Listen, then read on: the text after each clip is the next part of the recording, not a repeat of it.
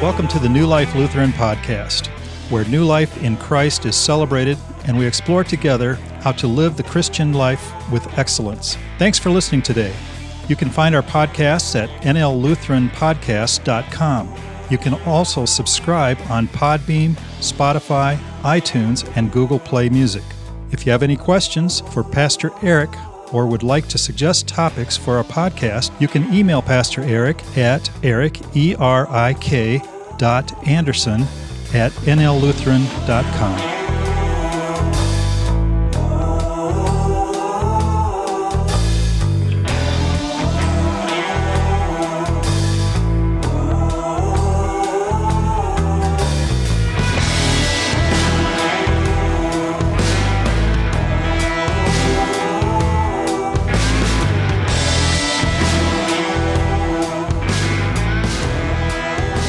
Welcome back to the New Life Lutheran Podcast. We are continuing our conversation about leading life groups, and today we are stepping into part 3.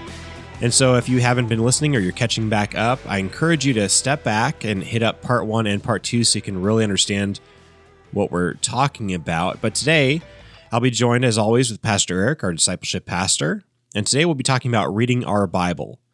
And this is something that we all know is a critical part of our discipleship process, but oftentimes we don't make it a priority. Or when we do, it seems so confusing or intimidating that we tend to stop. So today we want to equip you to understand your Bible in a deeper way and hopefully a more digestible way. So we're going to step right into this conversation. We're going to head right into it, and we're going to start off with a simple question of what is Scripture? Yeah, so first of all, good morning, Ben. Good to see you. Secondly, for our listeners, if you hear noises, I apologize. We do have my 10-month-old son in the room with us. But as Pastor Ben pointed out before recording started, Jesus did say, "Let the little children come to me." So we are welcoming the littlest child on staff or connected to staff in our podcast this morning. So when we talk about Scripture, what we're dealing with fundamentally is the Word of God. I mean, the Scriptures, we believe that the Scriptures are the Word of God given to us. And that would be in contrast to other mainline groups that might say the Scriptures contain the Word of God, but they are not necessarily all the Word of God. So we do believe that the words are inspired, that the way that they are given is inspired, the way they have been throughout the generations as they were before canonization, as they were collected and organized and edited. That was all done under the inspiration of the Holy Spirit. So this is an example of how God works incarnationally, because he has chosen to give us his presence and his will and his mind and his Holy Spirit through humans, through human language, through human literature. So the Scriptures are nothing short of the Word of God in human literature and human language. So it's the thing that God gave us to know him. And as we talked about last week, the Word of God is this law and gospel that we talked about. So he gives us the law and the gospel through the Scripture. That's how he speaks to us. So we have two main parts of the Bible. As many people know, we have what we call the Old Testament and the New Testament. I like to, I'm currently studying a master's right now at a seminary, and I prefer to call them the Hebrew Bible, which is what we would call the Old Testament, and the Apostolic Writings, which is what we would call the New Testament, just because those are more precise terms for those. There's people don't really know what Old and New Testament means. They just know it's the two different collections. So I like to call the Hebrew Bible, which is the Old Testament written in Hebrew and some Aramaic originally, and the Apostolic Writings, which were written in Greek, which were all written after Jesus and about his time here on earth. The Hebrew Bible, the Old Testament, points to Jesus from nearly the very beginning. We hear about God creating the world in Genesis chapter 1. In Genesis chapter 2, we hear about God creating humans and commissioning them to do their thing. In Genesis chapter 3, we hear about the fall. And Genesis is the first book of the Old Testament of the Hebrew Bible.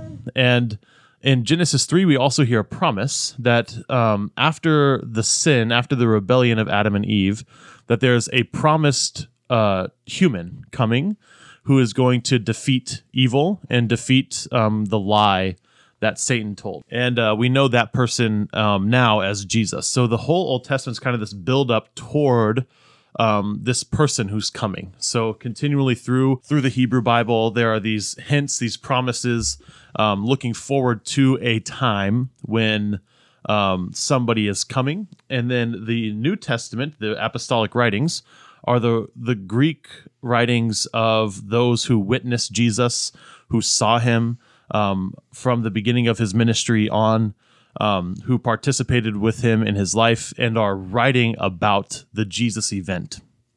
Now that this person has come, he did his ministry, he died, he was resurrected, he ascended into heaven.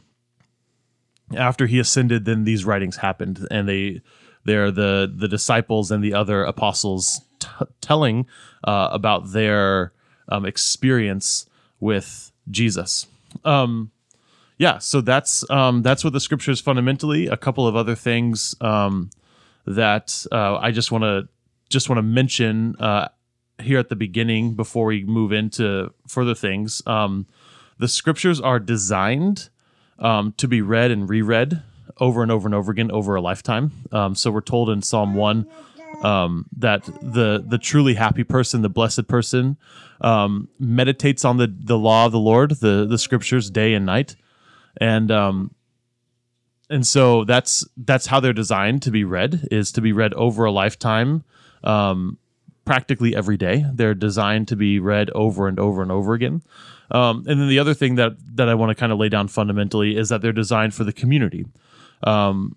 Every story, every prayer, every poem, every proverb, every letter that's written in the Bible, both the Hebrew Bible and the apostolic writings, the Old and the New Testament, are written with a community in mind. They're almost never standalone messages. Even the letters in the Old Testament prophecies that are written and for a particular person are still designed in such a way to be read to a whole community. So when we talk about the scriptures, they're designed to be engaged with over a lifetime, and they're also designed for community. So basically, that's what Scripture is. The Word of God, given to us in the Old and New Testament, in human language and human literature, meant to be read over and over and over again, and meant to be read and heard in the community of believers. Pastor Erik, you mentioned two sections of the Bible. You talked about the Hebrew Bible and the apostolic writings, or more commonly, we know them as the Old Testament and New Testament, or Old Covenant and New Covenant. And could you take us on a little bit deeper dive into those? Could you compare and contrast those a little bit more for us? Yeah. So, and the big thing that we want to accomplish today with this podcast is just to give our life group leaders an overview of the scripture so that they know how to lead when they're in their life groups and they're talking about scripture. I want them to have a good grasp on scripture. I want them to engage in scripture over their whole life. I want them to enjoy the word of God.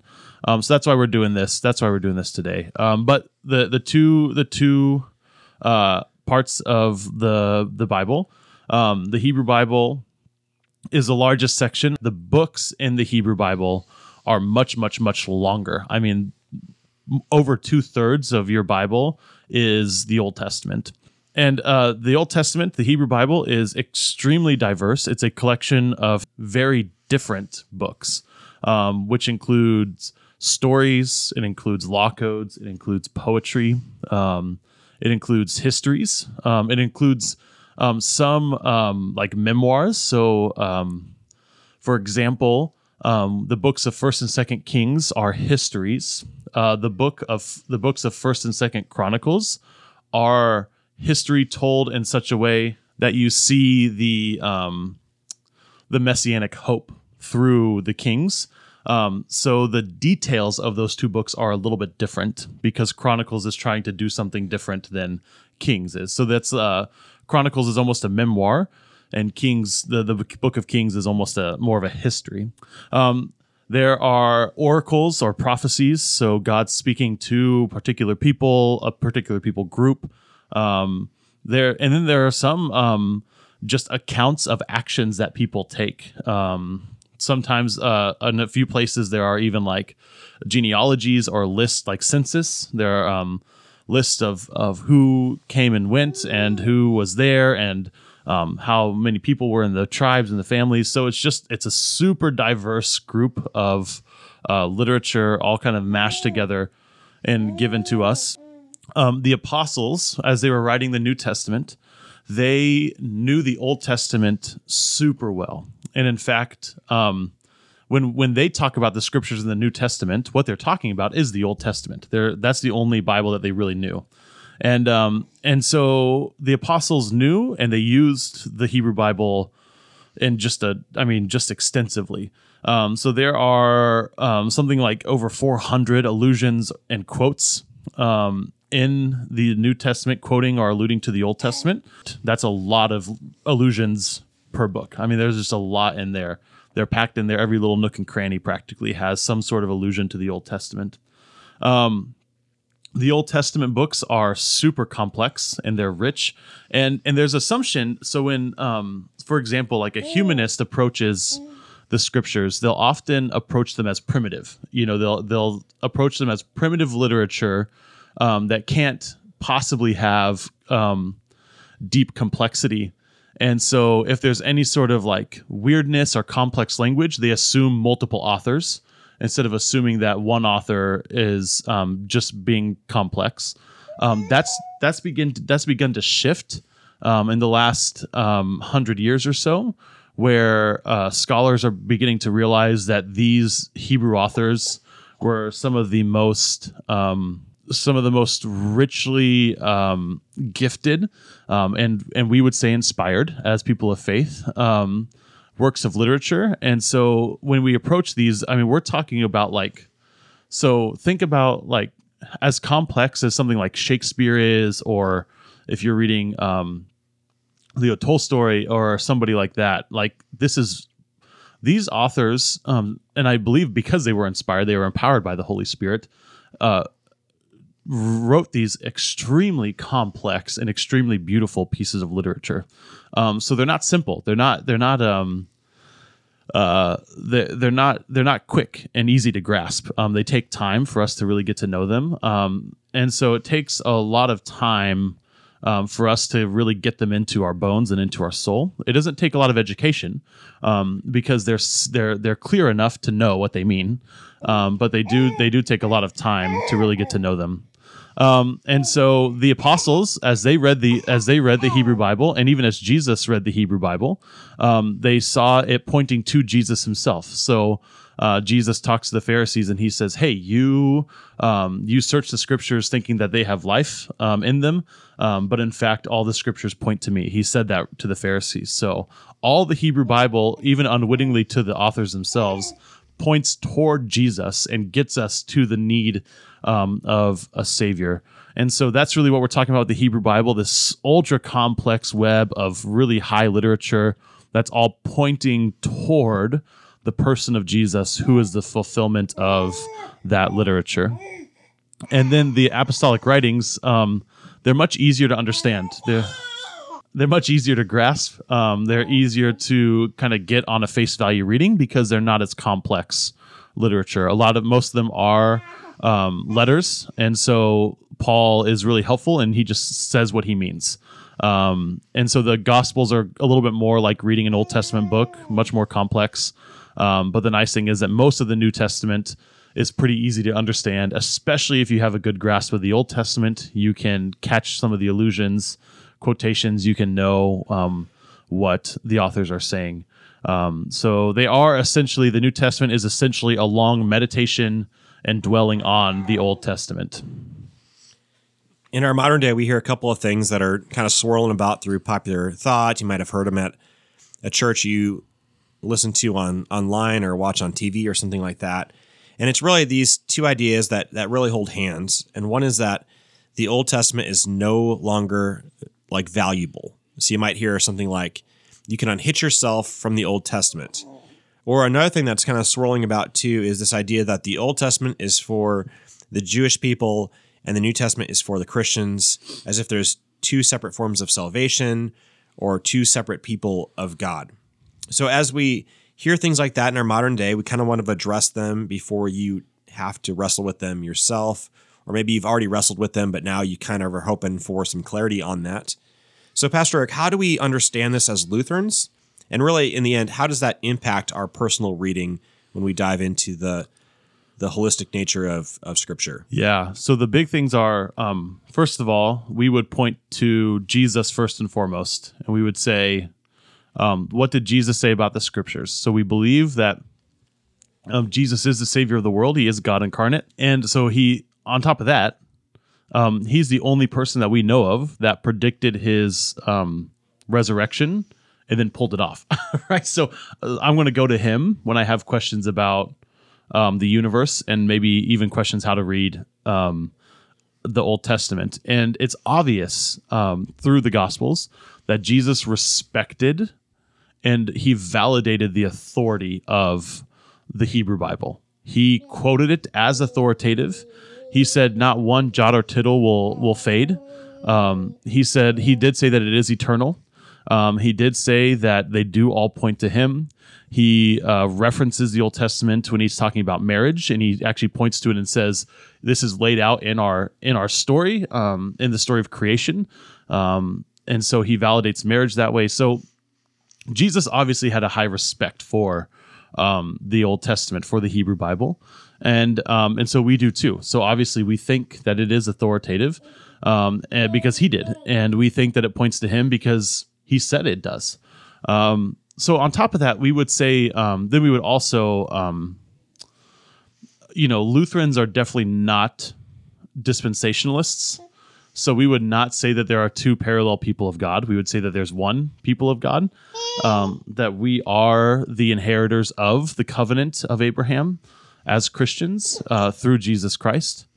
And so for us, it's all one big story that's pointing to Jesus, that's getting us to Jesus. So we can't neglect it because Jesus and the apostles didn't neglect it. The New Testament has a very high view of the Old Testament. It quotes and alludes to it hundreds of times, like I talked about earlier. There's just absolutely no way. I mean, no serious scholar, no serious thinker can read the New Testament and come to the conclusion, oh, well, the Old Testament isn't for us anymore. Because Jesus and Paul, the author of the Hebrews, John, who wrote much of the New Testament as well, all quote and allude and respect the Old Testament, the Hebrew Bible, as authoritative. So we just don't get the choice. And it's good for us. It's good for us to hear all those stories that are pointing and all that scripture that's pointing to Jesus. Well, now that we know that God uses both the Old Testament and the New Testament for our lives, and both are helpful as we read Scripture, how do we engage both of those sections of Scripture and do it well? Yeah, so like I said earlier, Scripture's meant to be read over a whole lifetime. It's not a textbook, which is sometimes how we approach it. So when we approach the Scriptures, and we expect them to give us how can I say this diplomatically? When we expect to give them to give us precise teachings about things like mathematics or science or those types of things, the Scriptures don't do that. They don't give us. They're not designed to give us those kinds of things. It's a story. It's one big story. And so we have to treat it like a story. And on top of that, it's literature. So we have to treat it like literature. And it is divinely inspired. It is kind of alien to us, but it is also human. So it is very divine, and it's also very human. And this is actually, we already affirm that this is how God works, because this is what he did in Jesus Christ. He came, he became human, he put on flesh, and he joined us. And so we see God doing that. He used that pattern even before he came in the person of Jesus Christ. He used human words. He used human literature to tell us about himself. So that's what we're doing here. We're not reading it like a textbook. It's not a moral guideline. One of my least favorite things that people say, and I apologize, listeners, if you've done this before. One of my least favorite things that people say is that Bible is an acronym for basic instructions before leaving Earth. Like, it's not those things. It is the Word of God given to us to give us faith and to tell us and to witness about Jesus Christ. It is not a moral guidebook. It is not a field guide for the Christian life. It is not a textbook. It has all of those things in there, but it's not any one of those things. So it is to give us faith, to witness to the person of Jesus Christ, and to give us the Holy Spirit and to get us into God's presence. Through then those things, we do get things like moral instructions. We do have moral instructions in the Bible. We do have truth about the world and the cosmos. We do have those things. We do have moral guidance in there. But basically, that is not what they're for. So when we approach the scriptures, when we read the scriptures, we need to approach them as an interaction with the living God, and not as a moral guide or a textbook or anything like that. So it takes time to do that, right? We can't just reference it every once in a while. We can't just reference it when we have a question about a particular thing, because it's just not designed that way. It's not an encyclopedia. It's these stories and these letters and these law codes and this like vast, complex tapestry of literature that we just have to ingest over a lifetime. So the scripture tells us how to read the scripture. It tells us to read it day and night, to meditate, to think about it, to process it, not necessarily read it. We can hear it. We can memorize it. We can think about it. But we need to be meditating on it. We need to be dwelling on the word of God day and night. And over a lifetime, that produces within us this life change that we're talking about. God uses the law and the gospel on us, and it transforms us the way that we talked about last week. Then, of course, we talked about the third use of the law, how God gives us the instructions again after we're on the victory lap, and we have them in freedom now. So when it comes to personal reading, we did a podcast earlier called "A Simple Way to Read Scripture," where I provided a daily devotional and Bible reading plan. I'm not going to rehash that now. Go back and listen to that. And there are also links to documents to do a daily devotion and daily Bible reading plan. I would suggest my suggestion is to try to read the Bible in a year or 2 years. Just go through that practice of low and slow, of ingesting it as you can. And so I put together a reading plan that includes a morning and evening reading for 1 year, which you can easily stretch into 2 by just doing the morning on day 1, do the evening on day 2, the morning on day 3, et cetera, et cetera. So you can stretch that out to 2 years. But go back and listen to those podcasts. They're right before this series started. So they're just 4 or 5 podcasts back. So go back and listen to that, and you'll get some of that kind of basic instructions on reading the Bible daily. So that's reading it personally. And so when it comes to reading the Bible together, and Ben, I want to hear some of because you have a lot of experience being involved in life groups, a lot of pastoral experience doing this kind of thing. So I do want to hear what you have to think, some of your tips. I have so the scriptures are my thing. Like my passion as a pastor is really the Word of God and getting the Word of God into people's lives. So for me, like everything hinges on reading the scriptures together or hearing them together.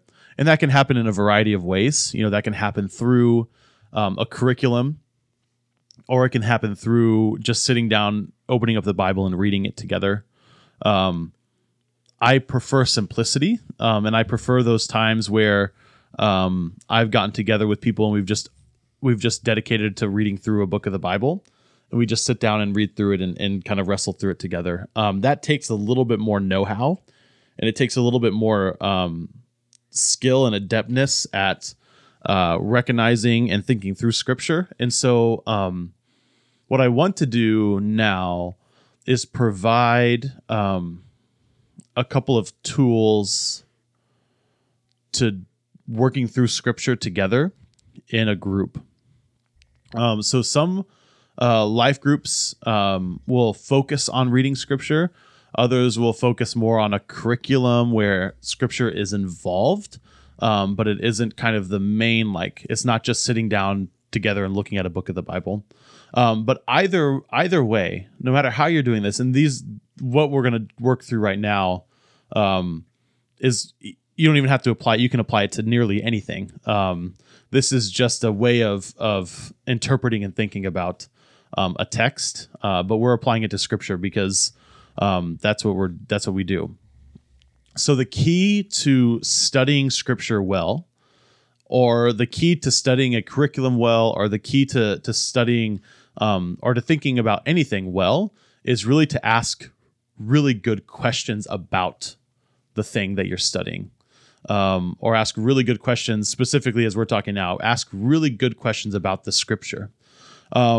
So as I've kind of studied the Scriptures and studying the Scriptures, which is what I did a lot of in my undergrad, and now in my master's work, it's really about how do we study the Scripture and how do we go through the process of interpreting it. My conviction is that great questions yield great interpretations of Scripture. So first of all, when we approach the Scriptures, it has to be done in prayer because we're entering into this conversation with God. So reading and hearing Scripture basically is an act of prayer, because we're listening to God tell us something through this passage. But we'll get to that in a second. But as we are reading through a passage, let's say it's Mark. It's a chapter in Mark 6 or 7. What we're going to do first, after we read a chunk of Scripture, which, as a rule, generally, you should be reading Scripture in large chunks, not one verse at a time. That's another one of my pet peeves. But after we read through a chunk of Scripture, we start by doing what I call observation questions. So there is the questions that we ask at kind of a 30,000-foot fly over the whole section of Scripture questions. And this is the observation portion of studying Scripture. So we're not getting into the whys of things. We're not really getting into how do we apply it to our lives. We're just observing the text and figuring out what it says. So when we observe the text, we ask good open-ended questions like who, what, when, and how. So we're just trying to get a feel for what's happening, how it's happening, why it happened, if that information is given in the text. So the basic questions that we ask is, what's going on in this text, in this passage? Who are the main characters of this passage? If it's a story, that works really well. Sometimes in the letters, it's not so much. But if you're in like an oracle of Isaiah, you ask, okay, what's going on? Who is Isaiah talking to? Who is he referencing? Who are the major players in this passage? Then you look them up. You find out what's going on. You find out who the main characters are and all those types of things. You ask those kinds of questions just to get an idea of what's happening. Okay, in this oracle, in this prophecy that Isaiah gave, what happened? What's going on in this prophecy? Okay, well, there's a mountain, and on top of the mountain is Jerusalem, and then he references this nation and that nation. Let's look them up. Let's get some of the information that we need for this. Okay, he's saying that this nation will fall and that Jerusalem will be risen up to the high place, right? So we can get an idea of what's going on. If we're reading a passage in the gospel, we're like, okay, the main characters are Jesus and the demon-possessed boy and the father. So those are the main characters. What happens? The father comes and he requests that Jesus heal the boy. Jesus then heals the boy. That's just observe what's going on in the text. This is going to be more important. It's going to be not more important. It's going to be harder to work through the more complex the passage is. So for the Gospels and for stories, it's pretty easy to observe what's going on. But for letters, it's going to take a little bit more digging to figure out the main observations. For prophecies, it's going to take a little bit more digging. But you ask, the questions like, what is the message? If it's a letter that Paul's writing, what is the message of this section? What is he telling the people? And then also identifying, especially if you're in a prophecy or a letter, what are the key words? What are the main words? Did Paul use the word justification? Did he use the word salvation? Did he use the word holiness? You just identify the important words that are drawn up in that passage of Scripture. So right now, you're not trying to figure out what it means. You're not trying to figure out what it means theologically. You're just observing what's going on in this passage. What's the message if it's a letter or a prophecy? Who are the main characters? What are the important words? What are the important phrases? You're just figuring out what the passage is saying. Also, a good practice through this is to then retell the story or reword the section of Scripture in your own words. Digest it, observe it, then retell it again in your own words. So that's the observation. That's the 30,000 foot overview of the passage. That's your first step as you're reading through Scripture. Pastor Ben, do you have anything you want to drop in on that? No, you're exactly right. Asking the right questions is definitely the way to glean what God has for you. And I think as you go about that, and you kind of talked about this already, but it's just so important to understand the first question that you're going to ask is, what is God saying to these people? We fall into a dangerous trap when we read Scripture and we act like God wrote it directly to us. In fact, some really, really bad teachings stem from this, where people will read the book of Revelation and assume that John wrote it to the 21st century church. John was not doing that. And whenever we read the Bible like that, we do damage. So the first question is, what is God saying to these people? And so please, please, please, as you're reading, understand it was written to a specific people in a specific time, but still does communicate to us.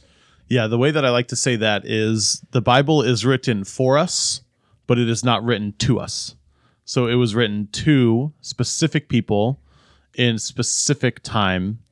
It is good for us, and God inspired it to have purpose for all people, all time, but it is not written to us. So when we observe, that's really what we're doing, is trying to figure out what is that particular section of Scripture saying to the people that it was written to.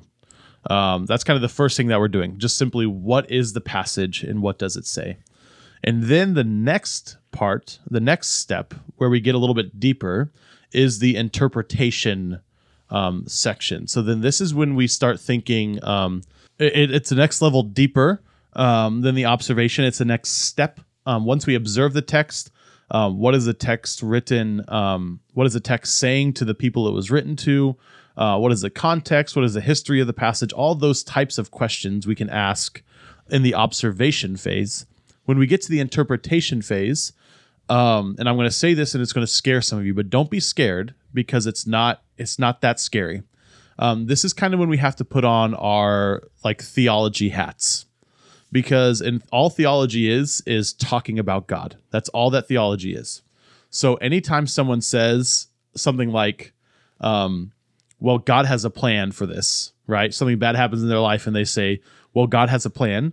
They're doing theology. They are talking about God, and they are making assertions about how God operates in the world. So we all talk about God, if we're believers especially, and we all have theology. We all do theology.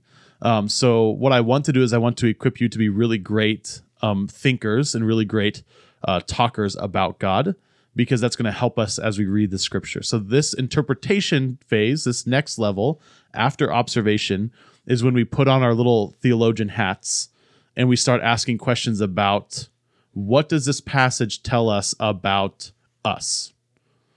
What does this passage tell us about God? What does this passage have to do about Jesus? So, for example, as we're reading through, I don't know, Ben, what's a passage that a story that or something that we can discuss? I think right away you just look at the first story of the Bible, which is the creation, the Garden of Eden, and you're going to have all three of these elements right away. Yes. So why don't you kind of parse that out for us? Yeah. So then let's talk about let's just talk about the story of the fall, which I don't really like that term, because it's like it's almost like it sounds like it was an accident. It wasn't an accident. When Adam and Eve ate the fruit of the tree of the knowledge of good and evil, it was a rebellion. They were rebelling against God. So let's tackle that story. So Satan comes in the form of the snake. The adversary comes in the form of the snake, tempts Adam and Eve, tempts Eve. She eats the fruit. She gives it to her husband. He eats the fruit. And then God comes. They realize that they're naked. They wear fig leaves. God comes and says, "Where are you?" They hide from him. And then he draws them out and he has a conversation with them. So let's just look at that. So as we're reading through that passage in Genesis 3, we can find some clues. We can do some theology. And one of the questions that we might ask in the interpretation phase is, what does this passage tell us about people? What does it tell us about humans? And so what we can see lots of things about humans in that story.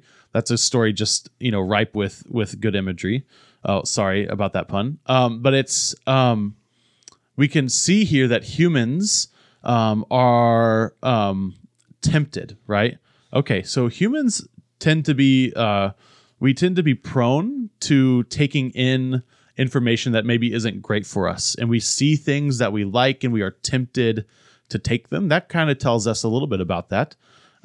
We also can see some of the after effects of sin. Once we take the fruit, once Adam and Eve takes the fruit of the knowledge of good and evil, they realize that they're naked and they start hiding. First, they hide from each other by wearing fig leaves, and then they hide from God. So then what does that tell us about us? Well, we tend to hide our sin, right? And we try to make ourselves seem better than we are.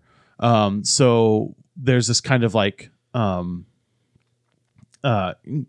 this shame that's associated with sin in humans. And we can see in our world that we try to hide from each other by lying about our how good we are at certain things. By, I hear it all the time. We're in Sterling, Illinois, and moving here, one of the first things I notice is that everyone is obsessed with sports.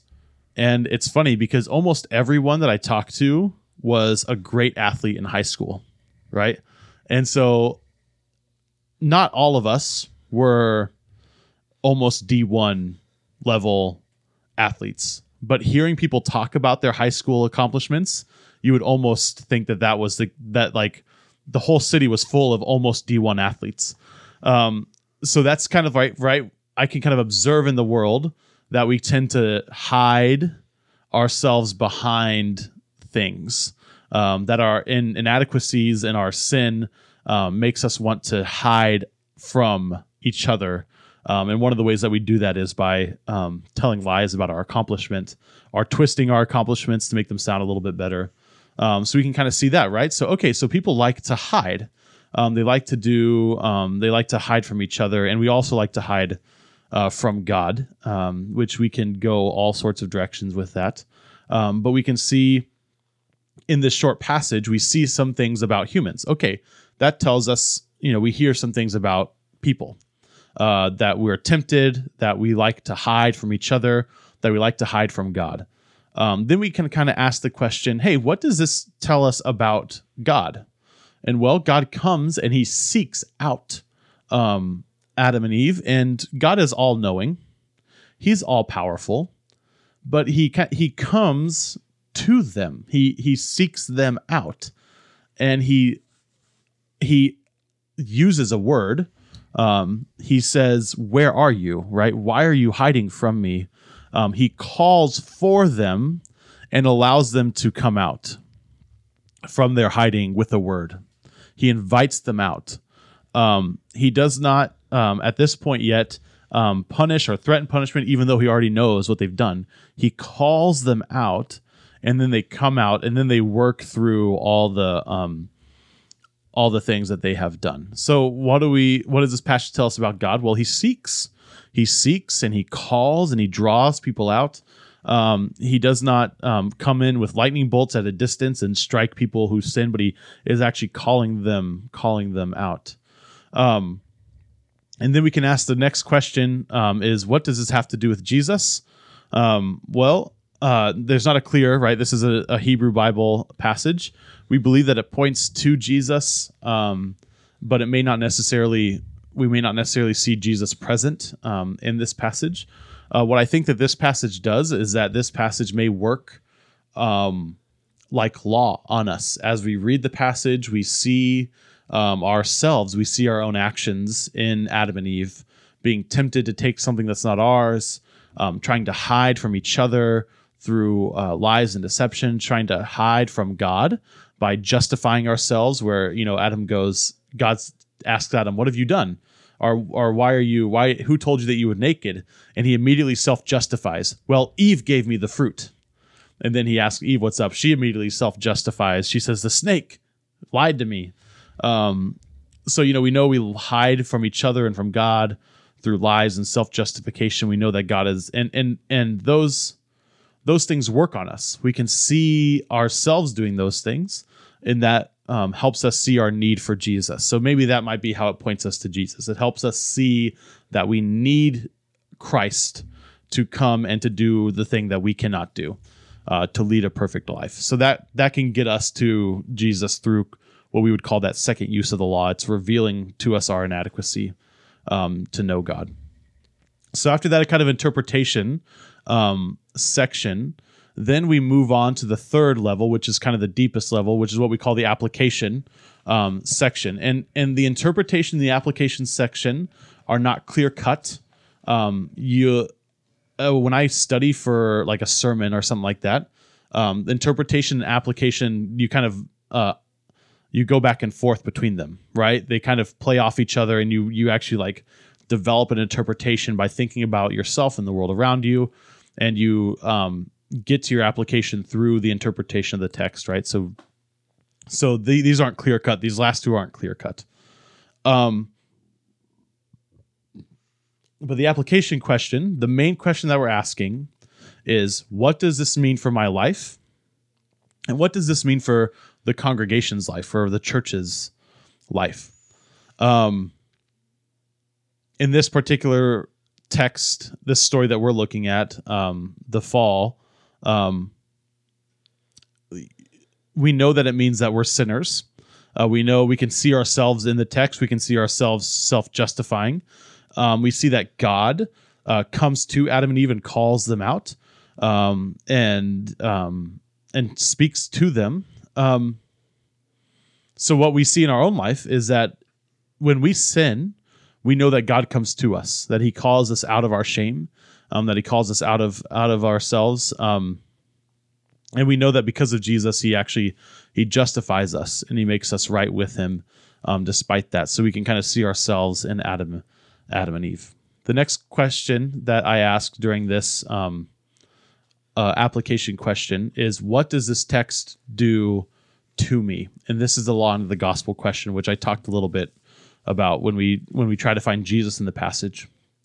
What does this text do to me? This particular fall text works as law and gospel. I guess it does a little bit of both. It works as law on me because I see myself in Adam and Eve, and I see my own sin, the ways that I hide from God and hide from others. But it also works as gospel because God comes to Adam and Eve. He does not strike them down on the spot, which he told them that if they ate the fruit, surely they would die, which would imply, like, if you just read that for the first time, you would think instantly, like you would die instantly. But they don't. God comes to them. He seeks them out.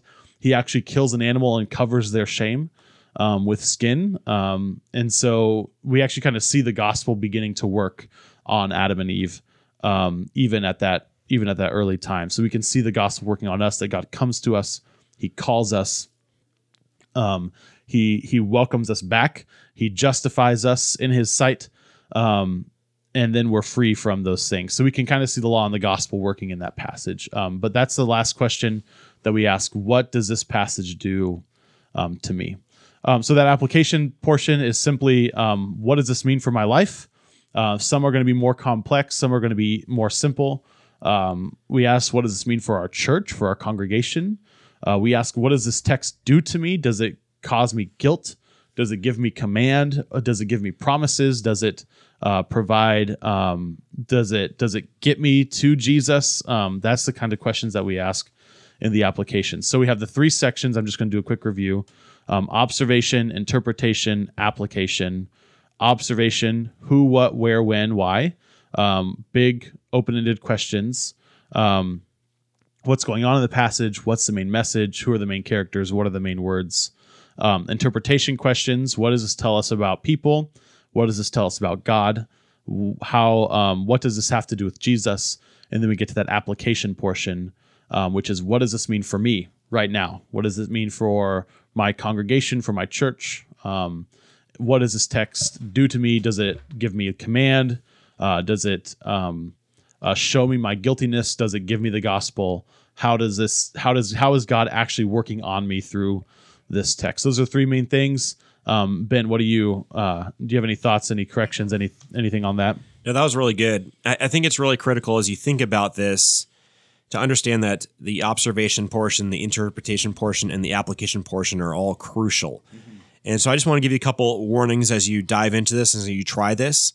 The first one is this. When you read Scripture, understand who Scripture is written to, right? It's written to a specific people in a specific time and place. And so you have to understand their context and the writer's intent to them to understand how that writer's intent applies to you in the modern day. People do a lot of damage to Scripture by inferring this idea that it was written directly to me in the 21st century, right? And so what that does is it discounts a lot of history and reality. And we do things like this, right? We read the book of Revelation and we're like, okay, so John is just writing this to us as a 21st century church. So we pull out our latest newspaper or app on the news, and then we compare the two and we're like, okay, this must be about Russia, Ukraine, whatever, some political leader. And so we get ourselves into a lot of trouble.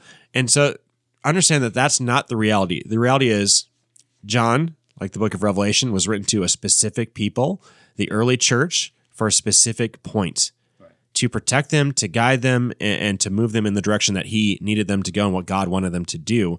And so understand that, but then it's still written to us. And so then we take those truths and we apply them to our lives, but we cannot invert those two or we do some serious damage.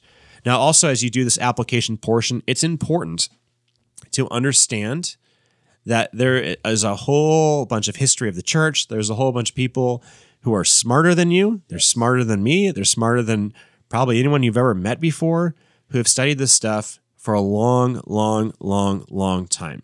And so as you're studying and as you're reading, if you come to some conclusion that you think is not just unique or nuanced or interesting, but it's new, no one's ever thought of this before, that should throw up a huge red flag, right? If you're looking at commentaries and no one's matching what you're saying, if you're talking to your pastor and he looks at you like you're a Fruit Loop, you probably are. Unfortunately, this happens very, very easy. Of course, our arrogance plays into this. Our ego plays into this. We read something. It has nothing to do with the history of the church. It has nothing to do with past theology. We think that God has given us some special revelation that no one else has had. That should definitely throw up a red flag. We should question ourselves. God has used many intelligent people throughout history to give us a great foundational groundwork for what we believe. And it really freaks me out when people post online on Facebook, of course, is the kind of major medium for that. And they'll say, look this is my new revelation. This is the new thing that God has taught me. No one has ever seen this before. There's a reason no one has seen this before, because more than likely, 99.999% of the time, because it's not there. Right. So be careful, be humble, ask some people that you trust. Hey, I'm seeing this. Is this valid? Right? Before you start applying it to your life. And then, of course, the natural tendency is to apply it to everyone's life. And so just be careful. Of course, this is an art and science. And the reality is the science means that there's experts in this field, in this craft.